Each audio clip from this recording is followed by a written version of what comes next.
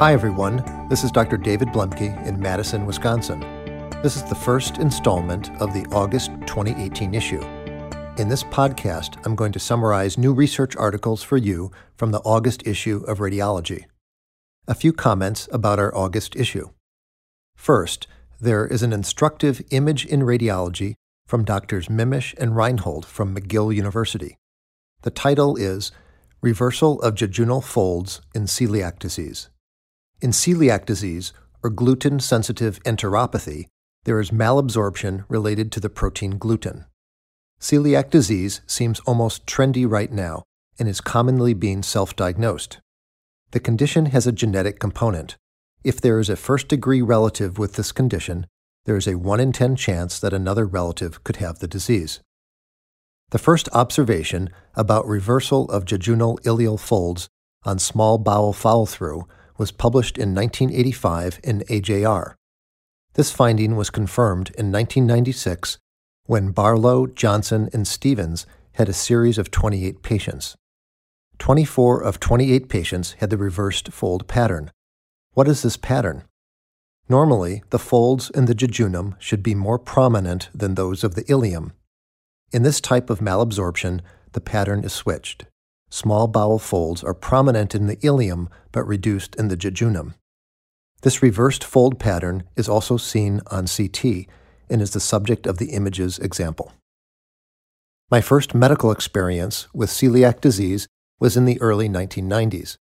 The patient was a woman with a 30-year history of malabsorption, chronic diarrhea, and abdominal discomfort. Her husband was a physician. He told her that it was all in her head, she should calm down, for 30 years. Ultimately, she went to see a gastroenterologist at a university hospital. The diagnosis of celiac disease was made. After 30 years, her discomfort in life was finally improved. She told me about this story quite calmly in front of her physician husband, who was anxiously looking the other way during the story. I would like to highlight one more topic in the August issue.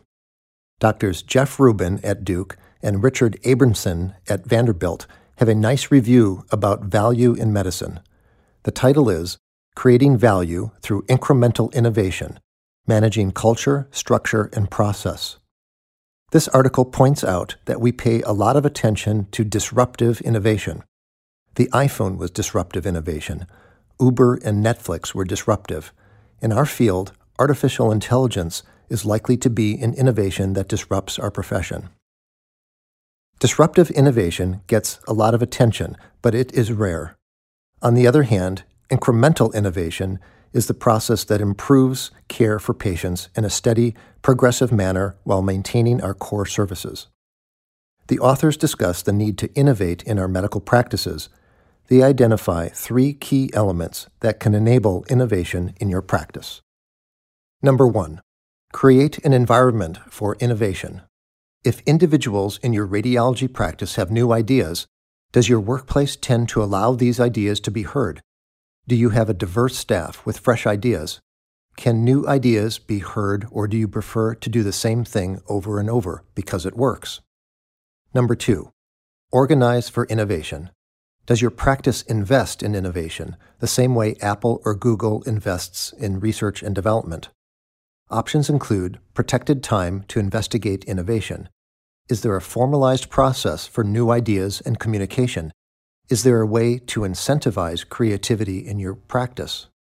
Number 3, accomplish innovation. It does not help to innovate unless there is also a way to translate the innovation to your practice. Innovation is a creative process, but the goals of innovation need to be established. Drs. Rubin and Abramson discuss a tool called the innovation funnel, starting with ideas and ending up with value added for your organization. Unfortunately, this is only a short summary of the topic of incremental innovation. You can find the complete article in the August issue. Next, our featured articles for August. First, I would like to discuss an important review article from the August issue. The title is Current Applications and Future Impact of Machine Learning in Radiology. The first author is Dr. Gary Choi. The senior author is Dr. Keith Dreyer. Drs. Choi and Dreyer are at the MGH in Boston. Dr. Dreyer is probably well known to many of our listeners. He is the Vice Chair of Radiology at the MGH. He is also the Chief Data Science Officer and Corporate Director for Enterprise Medical Imaging for Partners Healthcare, a multi-hospital group of Harvard-related hospitals in Boston. He is a frequent speaker on artificial intelligence, or AI, at medical conferences around the world. You can find some of his talks on YouTube. He is an engaging and intelligent speaker with a great deal of knowledge in this area. This review article focuses on the basics. It is worthwhile for all radiologists to have some working knowledge of AI concepts. I am 100% sure that this dominant topic will shape our profession over the next 10 years or more. We think about earlier decades with massive change due to the development of CT, MRI, or PET scanning. I used to be asked the question, what is the next new modality in radiology? Perhaps we thought of molecular imaging or PET MRI, but those have been slow to permeate our profession. However, AI developments are happening exponentially in our field. Indeed, we have a new RSNA journal called Radiology AI. AI is a broad term that encompasses all facets of problems solved by computers, including planning, language processing, or real learning. Machine learning is a special type of AI, and it has the most potential. So let's define machine learning. Machine learning provides a computer with the ability to learn without being programmed using explicit rules. When I did my PhD, I wrote a lot of computer code. I wrote rules that defined how an image was processed. An example rule: if the brightness is more than 75, then display that pixel in the color red. Another rule might be to divide one image by another image. Machine learning does not work that way. My computer code could not learn and improve with experience. There are 3 types of machine learning. Number 1, supervised learning. In this approach, a radiologist would start by labeling the presence of pneumothorax on, say, 1,000 chest x-rays. These labeled images are the ground truth. The machine is supposed to learn a rule that evaluates the chest x-ray and detects the pneumothorax. Labeled images are required. Number 2, unsupervised learning. Here, there are no labeled images given to the computer. The machine is supposed to figure out its own way of getting from the input data to the output answer. For example, imagine that the input to the computer algorithm is the raw data from an MRI scanner. You know that MRI generates electrical signals representing the Fourier transform of the image. If you display the Fourier transform to our brains, it looks like a bunch of dots that make no sense. If we mathematically invert the Fourier transform, we obtain the image of the brain on MRI. In unsupervised learning, we do not program the inverse Fourier transform. The computer algorithm learns by itself how to go from the raw MRI data to produce a standard axial MRI image of the brain. The computer skips all of the explicit mathematical formula, the corrections for multi-coil imaging, the phase unwrapping, and so on, but somehow it makes a brain MRI. This possibility has already been demonstrated. It's not yet perfect, but it's an amazing concept. Number 3. The third type of machine learning is called reinforcement learning. The computer gets both positive and negative feedback from the user. There are no explicit rules, but eventually the computer figures out what is the right answer. For example, I search for the term radiology in Google Chrome. The first hit at the top is our journal published by the RSNA. On my iPad, I use a different browser from Apple with privacy protection. It does not seem to remember or learn what I want. I type radiology, and instead of our journal, it brings me to a website that defines the job of a radiologist. Okay, a few more terms. What is an artificial neural network? A neural network is a mathematical model, a specific type of machine learning. The term is inspired by the structure of the neurons in the brain. There is an input neural layer.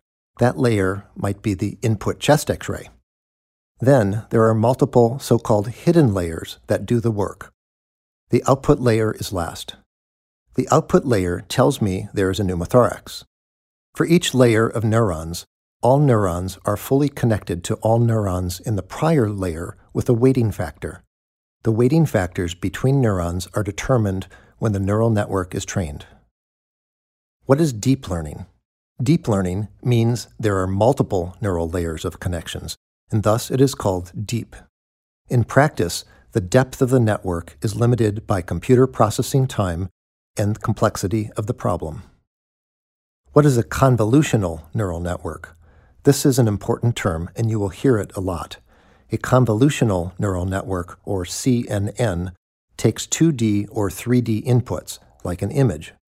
On an image, there is a strong relationship between any single pixel and its neighboring pixels.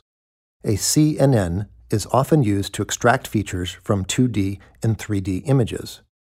A CNN has many layers called convolution layers. These have filter elements known as kernels. CNNs are the most commonly applied machine learning method in radiology. Okay, that is a lot of terminology, sometimes difficult to remember.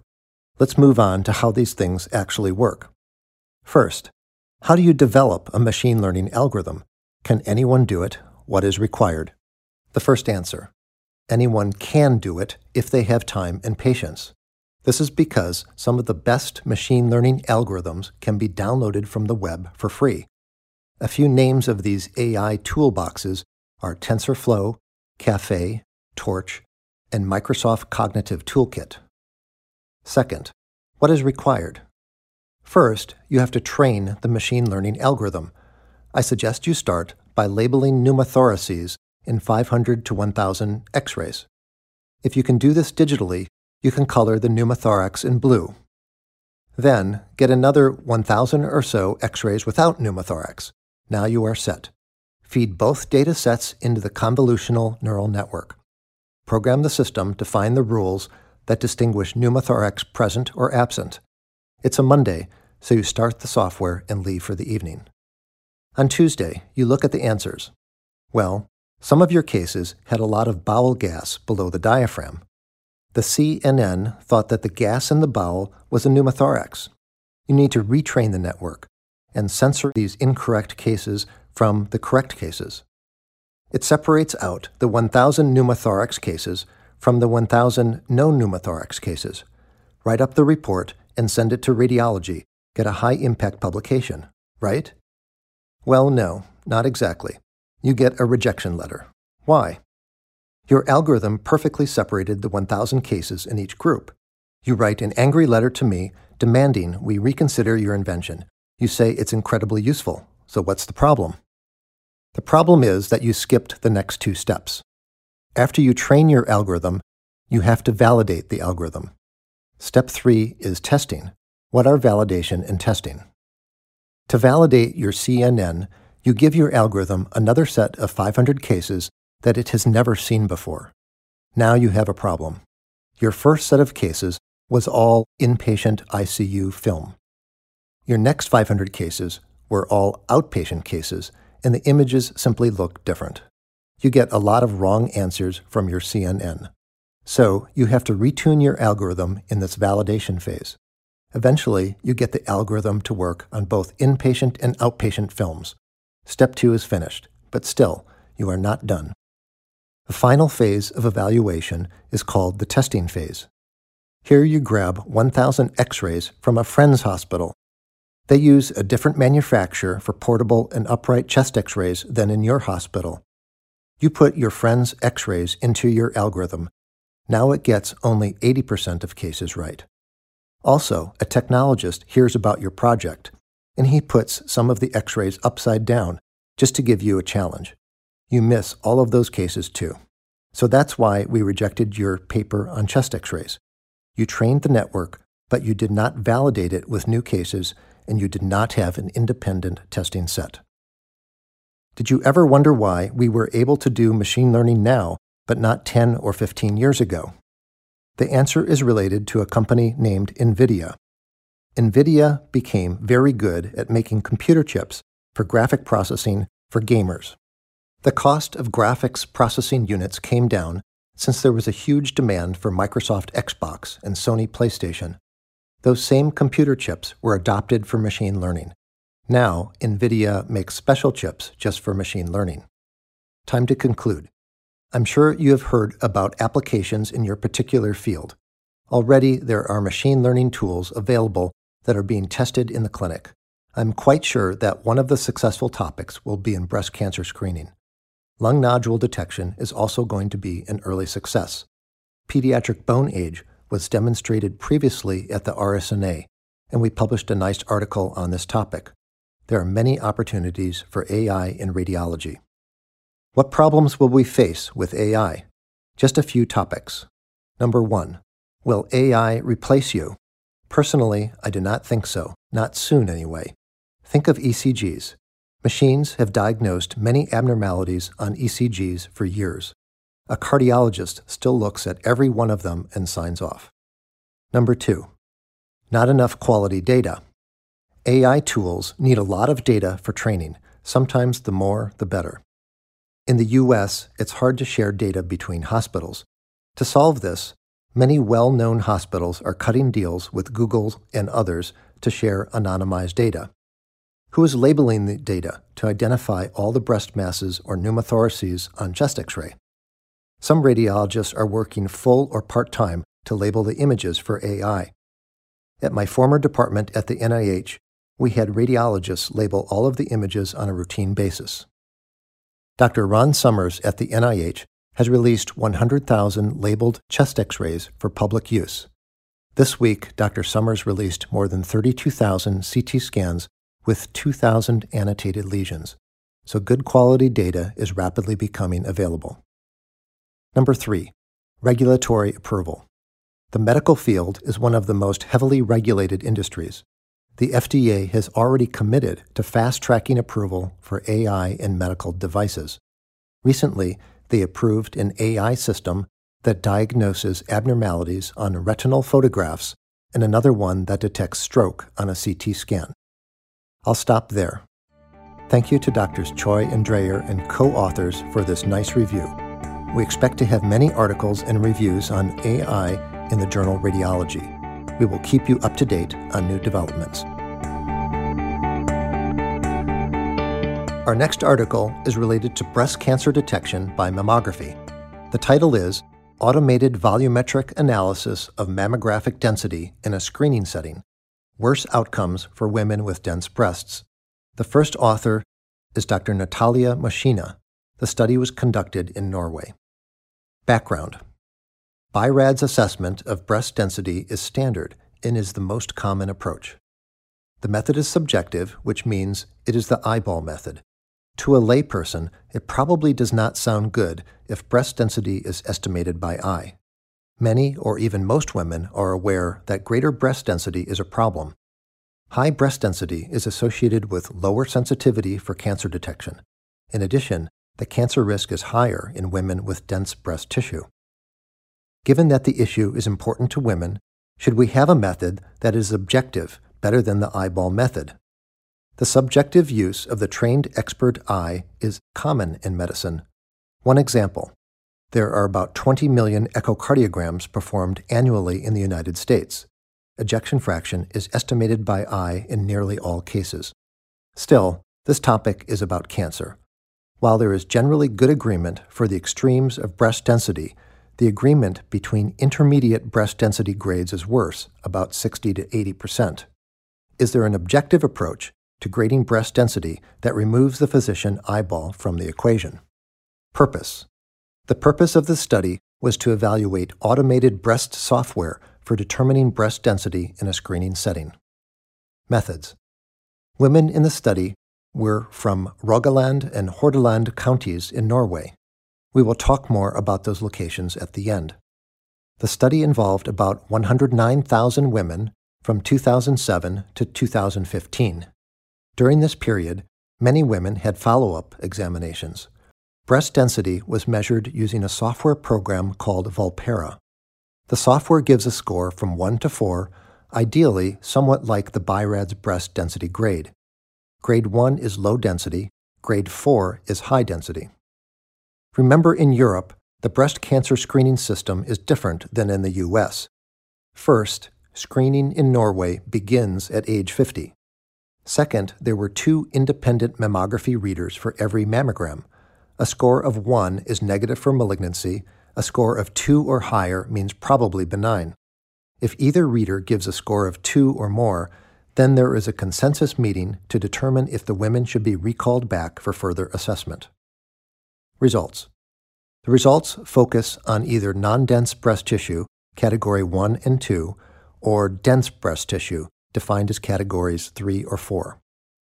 72% of women had non-dense tissue. 28% had dense breast tissue. Note this is different than in the United States. About 50% of women are estimated BI-RADS 3 or 4 dense breast tissue. On the other hand, screening for breast cancer in the U.S. starts at a younger age, 40 or 45, compared to age 50 in Norway. The sensitivity for breast cancer detection was 82% for non-dense breasts and 71% for dense breasts. On first screening examination, overall, there were about 1,800 cancers detected. There were about 400 interval cancers. On screening, the cancer detection rate was 5.5 per 1,000 for women with non-dense breasts. The rate was 6.7 per 1,000 for women with dense breasts. The differences were significant at the p less than 0.001 level. For interval cancers, the rate was almost double for women with dense breast tissue, 2.8 versus 1.2 per 1,000 women. But that is not the whole story. Women with dense breast tissue have different use of hormonal therapy and are younger than those with non-dense breast tissue. So we have to do mathematical adjustment to account for various factors that differ between the two groups. After adjusting for age and other factors, women with dense breast tissue had a 40% greater odds of breast cancer at the first screen if they had dense breast tissue. But for interval cancers, the difference was much greater, almost 3 times greater odds of breast cancer if breast tissue was dense versus non-dense. Conclusion. There were several prior studies that were smaller populations showing that breast density could be scored by a machine. But this is the largest study to date, with over 100,000 women. The women were part of a nationalized healthcare system, so cancer data and patient history was available for a large group of women. Can the results be extrapolated to the United States? Probably not directly. In the U.S., the recall rates are 5 to 10%. In Norway, the recall rate was less than 4%. Women were older, and we do not know if mammographers in Norway grade breast density in the same fashion as in the U.S. But I do think that the principles will hold. That is, the machine reading of breast density is reproducible. The machine does not get tired, does not need another cup of coffee, and is not dreaming of weekend plans on the Cape. Overall, this is excellent evidence that machine-scored breast density can reliably relate to breast cancer risk. I think that we can easily foresee that similar methods will become standard for breast cancer screening with digital mammography. When tomosynthesis is used, the software needs to change, but those advances are already in place. Dr. Leanne Philpotts is the chief of mammography at Yale Radiology. She has an excellent editorial in the August issue that has been downloaded hundreds of times. She discusses the translation of these results in Europe to patients in the United States. Finally, I mentioned that the study took place in 2 counties in Norway, Rogaland and Hordaland counties. I had no idea where these were, so I took a look on Google Maps. Rogaland is in western Norway on the coast. It is the center of the Norwegian petroleum industry. The pictures of the county are what I think of as Norway, beautiful coastal land with fjords, beaches, and islands. Hordaland, Norway, is also on the coast, just to the north. The county has been in existence for more than 1,000 years. The main city is Bergen, with about 400,000 people in the city and surrounding areas. Bergen is the street art capital of Norway. Sounds like an interesting place to visit. Our third study is back to the evaluation of appendicitis. I had 2 prior podcasts on appendicitis, but none on MRI in adults. The short title of this article is Diagnostic Accuracy of MRI versus CT for Acute Appendicitis. The first author is Dr. Michael Replinger. The senior author is Dr. Scott Reeder. The study was done at my home institution in Madison, Wisconsin. So what is new in appendicitis? Background. As you know, first-line recommendations for suspected appendicitis are ultrasound in children and CT in adults. The results for CT are exceptional, with overall accuracy very high, greater than 95%. So why bother with MRI? First, there are concerns of radiation in younger patients. CT of the abdomen is one of our higher radiation examinations, about 10 millisieverts on average. One possibility is that less radiation for younger adults is a worthwhile consideration. It is also possible to perform MRI for appendicitis without intravenous contrast, although that was not done in this series. Let's look more closely at this study. Purpose. This was a prospective study designed to compare the performance of MRI versus CT for appendicitis in an emergency department setting. Methods. The study patients came from the ED. The study was conducted during normal working hours when MRI and CT scanners were available. Also, typically research support for consent and patient triage is much easier during the day. Recruited patients had a CT scan first done for clinical purposes. A research MRI was performed next within an hour of the CT. The CT protocol was fairly standard. Patients had oral contrast consisting of Omnipaque 300 diluted in 1 liter of polyethylene glycol ingested over 1 hour. Reconstructions were done with iterative reconstruction and low kV when possible to reduce radiation dose. The average CT dose in this protocol was 8 millisieverts. The MRI protocol used T2 single-shot images in the coronal and axial planes. There were also diffusion-weighted images in the axial plane. Finally, pre- and post-gadolinium T1-weighted images were acquired in axial and coronal planes. The MRI protocol took 30 minutes to complete. Results. The authors were able to recruit and have complete CT and MRI data for 198 subjects. 58% of the subjects were women. The average age was 32 years. The prevalence of appendicitis was 32%. I mentioned that the standard of reference was CT along with medical records for the final diagnosis. For research purposes, the CT and MRI were read later and blinded by 3 radiologists. The scans were read in random order without clinical information. This is the standard approach and allows an unbiased comparison of the 2 methods. The readers graded a lot of findings, such as the presence of an appendicolith, size of the appendix, fluid around the appendix, and so forth. A 5-point scale was used. 1, definitely not present. 2, probably not. 3, possible. 4, probably present. 5, definitely present. This scale from 1 to 5 is common for research studies. It allows readers to express degree of certainty. I think it also relates to mental toughness and personality. You probably know radiologists who never equivocate. They are very certain of the diagnosis. Other readers hedge. Hedging is related to image quality as well, how obvious the findings are and the personality of the reader. In the end, however, your surgeon wants a diagnosis of appendicitis, yes or no. In this study, the best yes or no cut point was for a score of 4, appendicitis probably present. For all the readers by consensus, MRI sensitivity was 97%. CT sensitivity was 98%, pretty similar. MRI specificity was 90%, CT was 93%. Statistically, these numbers were the same given a sample size of about 200 subjects. Then 2 other numbers, the positive predictive value and negative predictive value. Unlike sensitivity and specificity, the positive and negative predictive value depend quite a bit on the prevalence of disease. In this study, the disease prevalence was 32%. Do you remember what the positive predictive value means? Given a positive test, it is the likelihood that a patient really has the disease. If a patient had a positive CT scan with a positive predictive value of 50%, it means there is a toss of a coin or a 50-50 chance that there really is disease present. Negative predictive value is the opposite. The patient is sitting in your office and the test result is negative. Given a negative test, Is the disease really absent? In this study, there was no difference in the positive and negative predictive values for MRI and CT. For a negative test, the values were especially high, as we expect, 98% for MRI and 99% for CT. If the test was positive, the numbers are still pretty good, 82% for MRI, 88% for CT.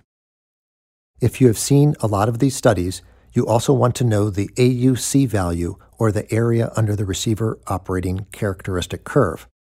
The maximum AUC value is 1.0. 0.5 is a toss of a coin. For MRI, the AUC was 0.93. For CT, the AUC was 0.97. Anything else? MRI was the new test. I think MRI had a learning curve because readers were not used to it, and MRI had more complex images in multiple planes. The average reading time for MRI was about 4 minutes, and it was about 2 minutes for CT. The agreement between the 3 radiologists was slightly better for CT than for MRI. My impression: MRI is still relatively new for appendicitis. It is nice to know how to do it and how well it performs compared to CT. Maybe you have a botched CT injection or patient motion. Maybe you have a young woman or the patient does not want another CT scan. From these results, it looks like MRI could be a good option. The protocol includes very reliable images like single-shot T2 images. These detect fluid and the location and appearance of the appendix. Some sites advocate not using gadolinium. I think if you are just starting, I would suggest you use gadolinium, just as in this study. A pre-contrast coronal image is done. Then acquire post-contrast axial and coronal images. Look for inflammation and edema of the appendix. Finally, diffusion images. Diffusion-weighted images can have many artifacts, but can also be very helpful, and even necessary if you decide not to use GAD contrast. High signal shows fluid and edema in the appendix very nicely. Overall, this is a well-done study by physicians in emergency radiology and abdominal imaging in Madison.